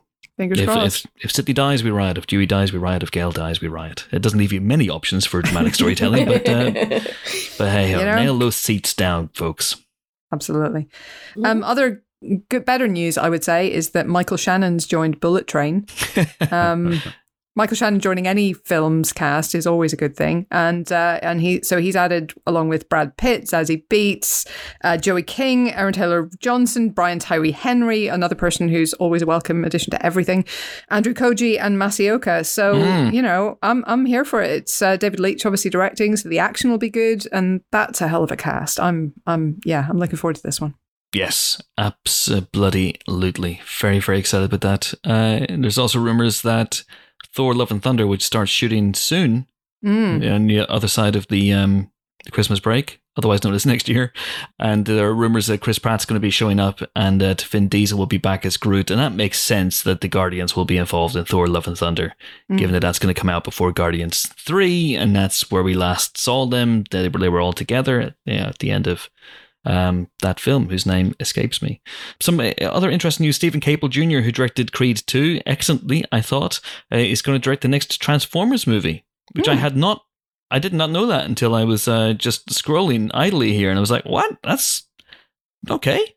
You have my curiosity, now you have my attention. Okay. And it's going to continue the story established in Bumblebee, apparently. So I don't know that's if a better it's option than continuing the story established in The Last Night. So I mean, Can anyone continue the story established in the last night? Was a story established in the last night? I don't know. A shiny penny for anybody who can tell me the story of the last night.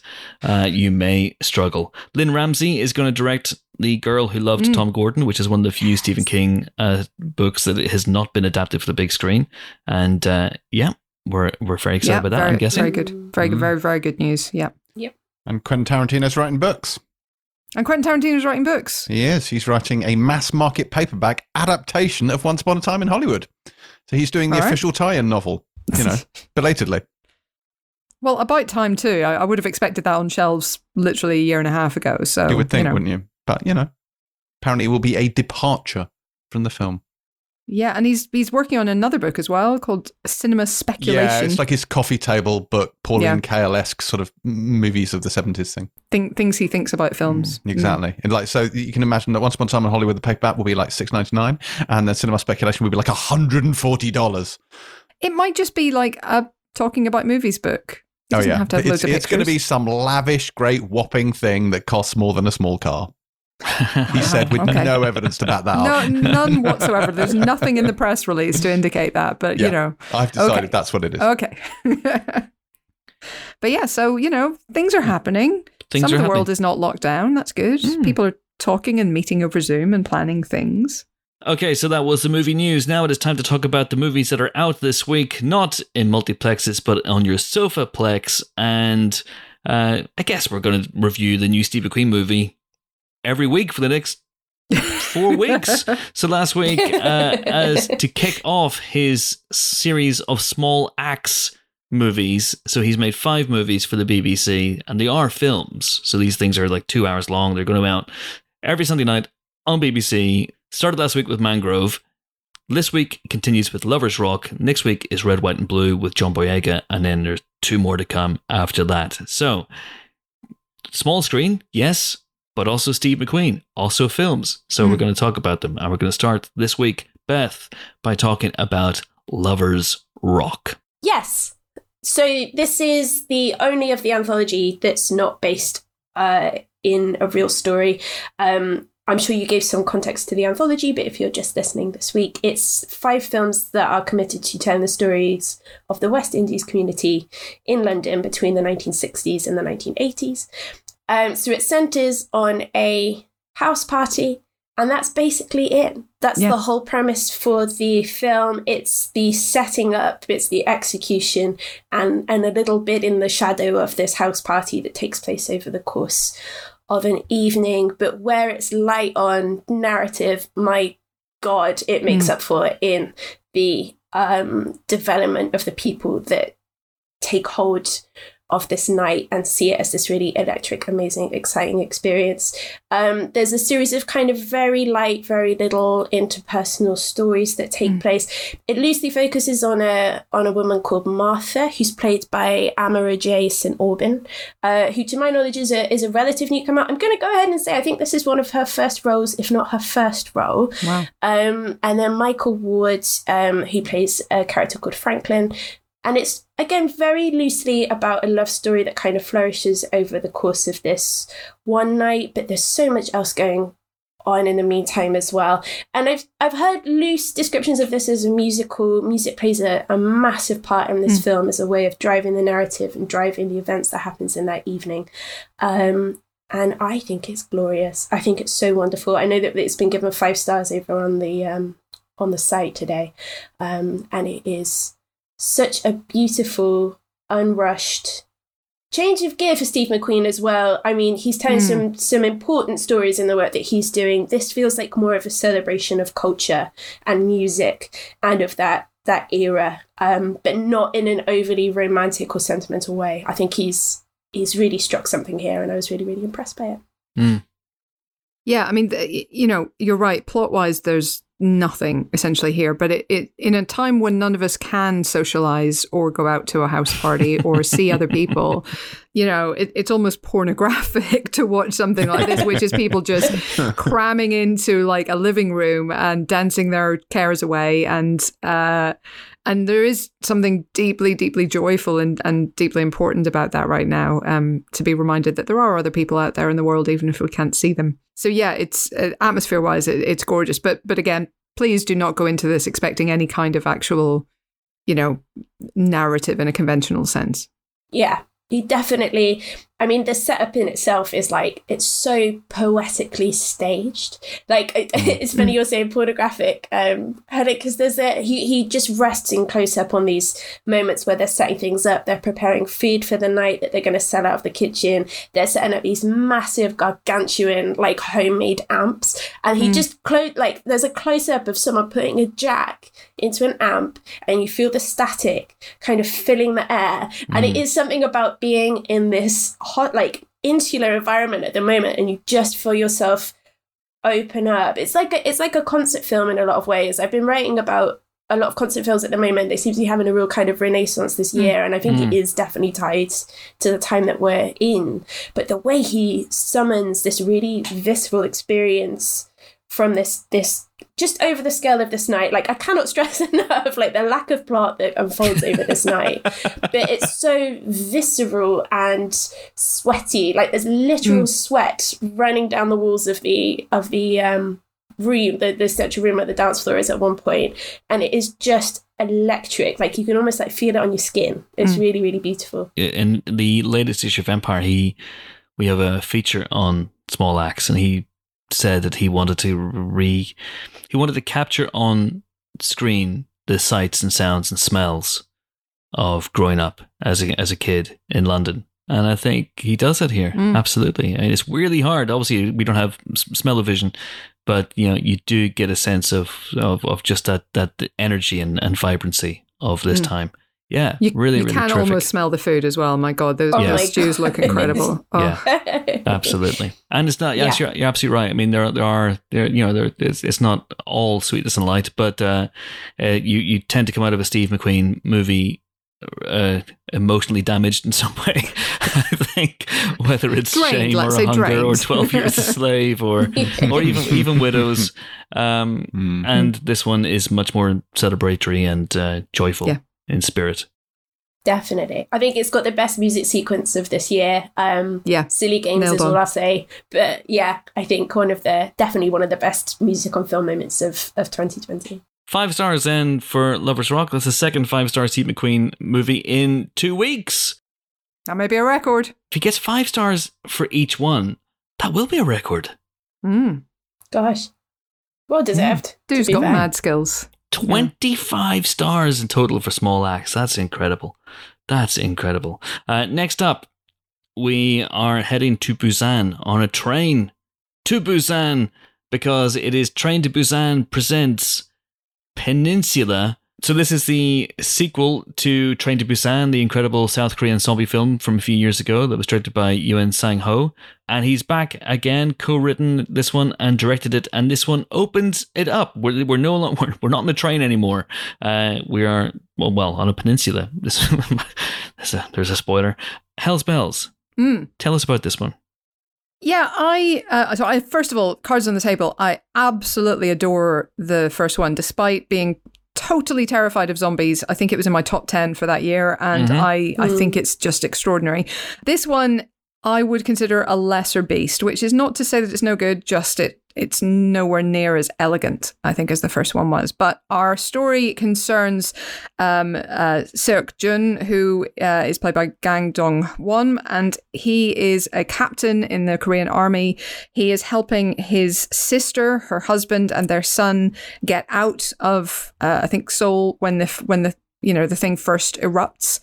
They escape to a port. They escape by a ferry. Wouldn't you know it? There's an infected person on the ferry. No. Things go a bit wrong. So we then rejoin him 4 years later. He's kind of, living on the edge in Hong Kong, very much a sort of part of the permanent kind of Korean underclass there of these refugees from their own country. And he gets a chance to kind of, I guess, start over by going back and basically recovering millions of dollars of American dollars that were stored in Korea. And they're just there for the taking because, of course, most of the people now living in Korea are infected. So he and his team are sent in to get the money and get straight back out again. And wouldn't you know it, things go wrong. It'd be a short movie when things went right. Can you imagine? And the thing is, look, it's not that there's nothing good in this movie. There's lots of cool little action scenes. There's lots of clever little beats. There's really, really good performances. I thought Gang was incredible and super ridiculously handsome as well, which is a bonus. But it just didn't feel like anything very different or special from other films out there. It felt like your average sort of post-apocalyptic-ish caper heist mission movie. And we actually, there are quite a lot of those. And this has little, tastes of things like Mad Max, but nothing as committed as that. It has little tastes of, well, just every post-apocalyptic movie really out there. And so I was interested. I wasn't bored during it, but I was also frequently sitting there going, I mean, I've seen this kind of thing before. Whereas I never felt that way in Train to Busan. It just felt so different and full of life and full of kind of originality. And this one, is well done, but it's just a zombie movie. Ooh. Sorry. Just a zombie movie. Yeah, no, I would agree with that. And again, Train to Busan, that was just one of those wonderful experiences where I hadn't heard anything about it and just chanced it because my local cinema was doing like £1 tickets for its birthday, and I was like, oh, I'll go and see that. I've got a normal house share. Let's go on down. And it's one of the first times I've literally crawled away from the screen, like clambered over my housemate to try and get away from this like wall of zombies that are like cascading towards you. Mm-hmm. And then it's got real fucking heart as well. Ma Dong-seok, again, I apologize for pronunciation, but he's going to be in the Eternals next year, and I'm really excited to see him in that. But he had this wonderful little part in it as this dad-to-be who's also this like massive bodybuilder, and you really, really want these people to make it out of the train, and you really do connect with them. And I really, really did struggle to connect with the story of the central character in this film. And as you say, it just borrows cues from everything from like Logan or Leon to 28 Days Later to 28 Weeks Later to Walking Dead to Fast and Furious. Like visually it's very, very cool and slick and adventurous in that regards. But as you say, it's just something we've seen many times before. And then there is just this real pressure to live up to the experience of watching the first one, which was a really, in a place where adaptations and sequels and things are dominating this kind of area of cinema, like to see something truly this unique in this genre was brilliant. So I think it's almost like there had to be a sequel, and this is what they could do with the resources that they had almost.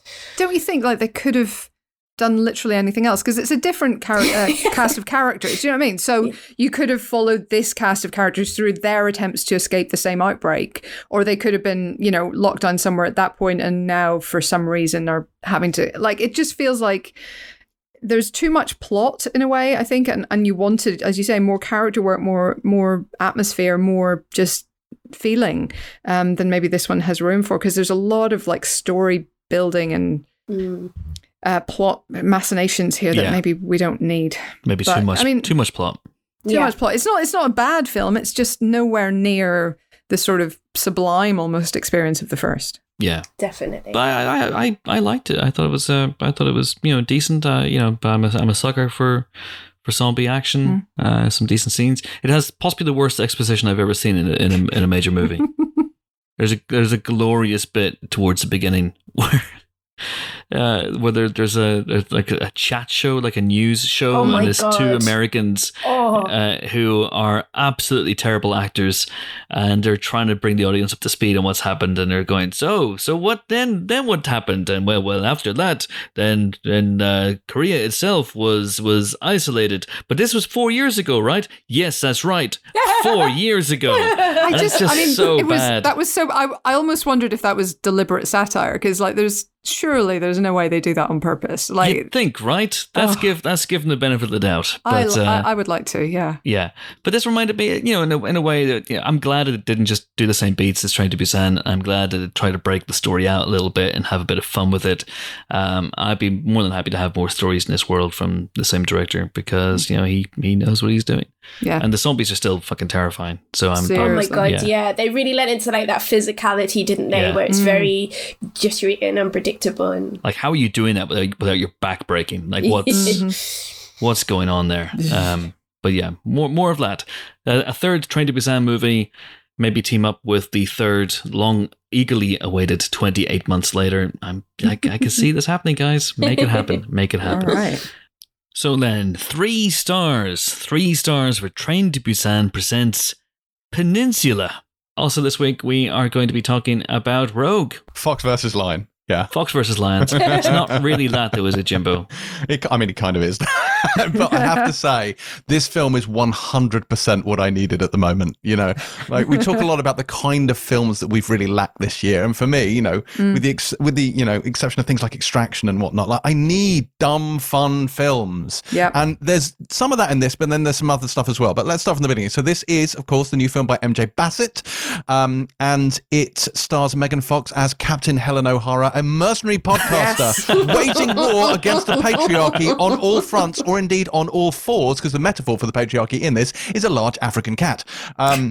No, of course that is not true. It is in fact Captain Samantha O'Hara, the leader of a crack kind of mercenary team, and they're sent to the African bush to free the local governor's daughter from a group of Al-Shabaab extremists, which quite naturally goes foobar in a hurry. Now, this film kicks off with a 20-minute firefight, which I have to say is really fucking well done.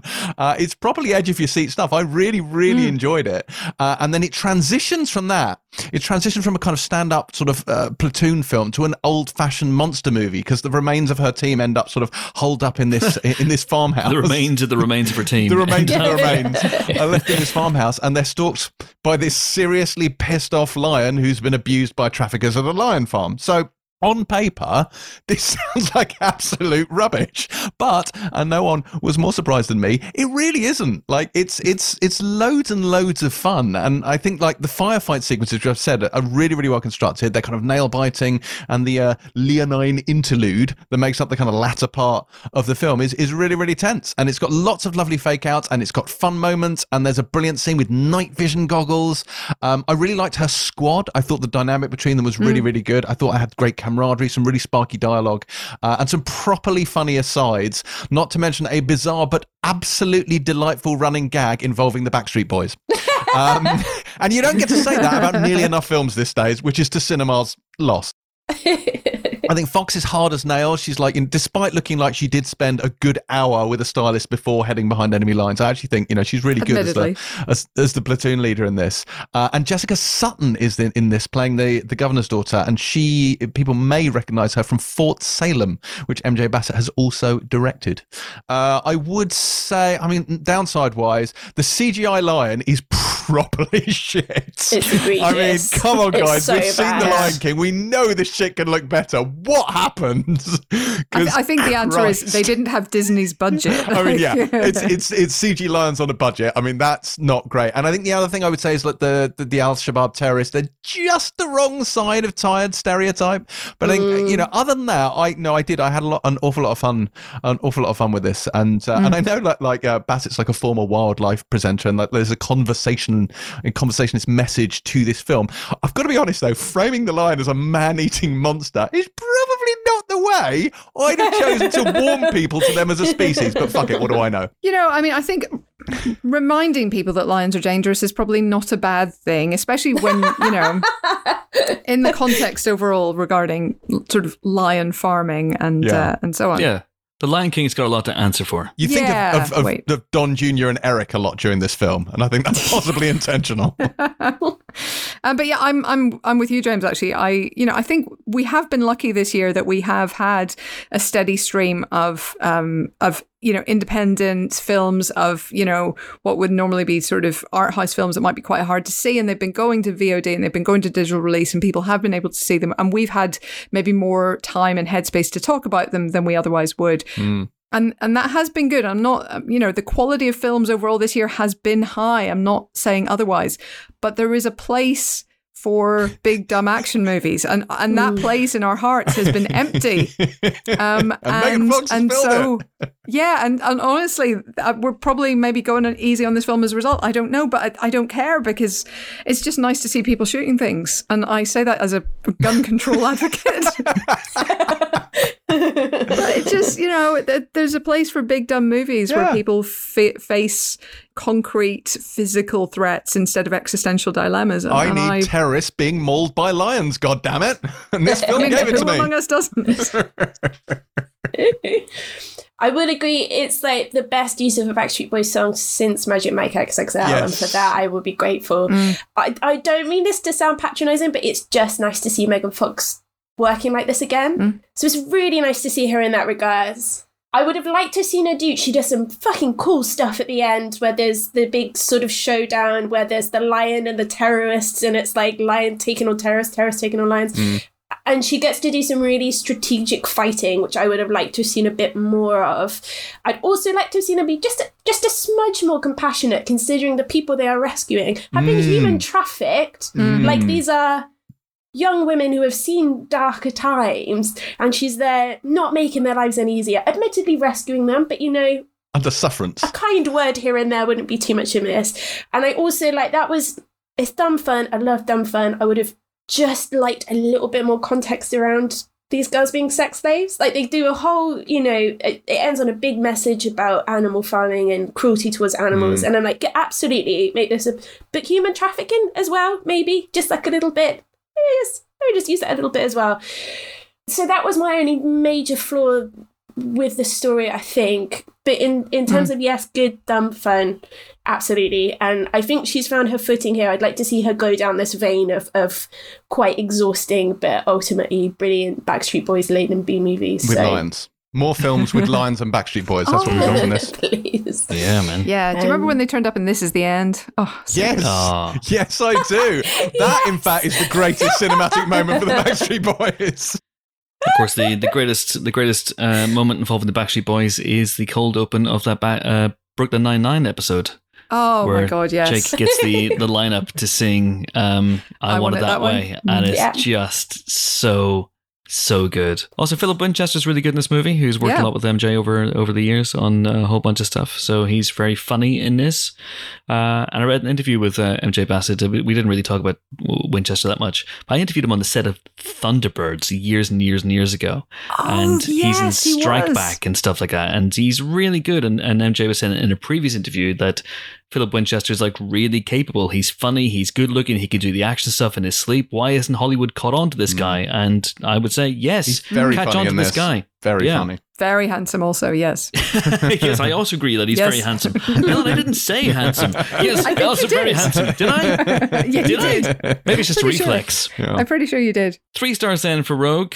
It is a ton of fun. And also out this week, very, very quickly, also out this week, because of lockdown, Mank, the new David Fincher movie about Herman J. Mankiewicz, the co-writer of Citizen Kane, starring Gary Oldman, is going to be, I believe, in one cinema in Scotland and maybe a couple of cinemas in Wales. So congratulations to the 10 people who are going to go see Mank this week. We hope you enjoy it. You will enjoy it. We will talk about this movie when it's out on Netflix proper in the first week of December. But we gave us 5 stars. 5 stars for the new David Fincher. So get ready. Get ready. Prepare yourselves. It's coming. It is coming. And on that note, that is it for this week's Empire Podcast. Join us next week for more film-related fun, where we'll be joined by someone. Haven't locked them down yet, and I don't want to say their names in case it doesn't happen. But hopefully we'll have someone very cool and fun on next week's podcast. Oh, all right then. I'll come back. All right. Helen's back. Helen's back. James, that rules you out, I'm afraid. Sorry. But anyway, until then, until that auspicious occasion, until we meet again, it is goodbye from Beth on the Nile, Beth Webb. Goodbye to you, Chris. goodbye to you. That's a very formal goodbye, Beth. That's maybe the Wishing most you all the best. Goodbye. Wishing you all the best. Love to you and yours. Good night and good luck. Good night. God bless. What was it Dave Allen used to say? May your God go with you. I always liked that as a sign-off. You ever see Dave Allen doing stand-up? Or he used to sit down on BBC One, and at the end of his show, he would go, so thank you for watching. May your God go with you. I always liked the fact it was may your God go with you, which I thought was very inclusive. Anywho, it is goodbye from, what's your name this week, Jimbo? Lion O. Oh, yes. Put a lot of thought I'm into not going to scream ho at you because I feel that would be a little bit on point. Also, it would just make Helen go, what? What? Yep. Hello? What? Did someone say ho? Which is Helen's initials. Yeah. Hey. You're not just point being it out. offensive. Anyway, yes, not being offensive. Not now. I mean, Earlier on, yes. no more than usual. Yeah. Yes. Whoops. It's goodbye from Jimbo. Bye, Jimbo. Bye. Bye. It's goodbye from Helen, who's off to prepare to shed a single tear. Salt and burn, people. Salt and burn. Also, goodbye. I'm off to combine two of the themes of this week's show and shave a lion and put it up on Instagram. And if that doesn't make those fuckers verify me, then nothing will. Thank you so much for listening. See you next time. Bye-bye.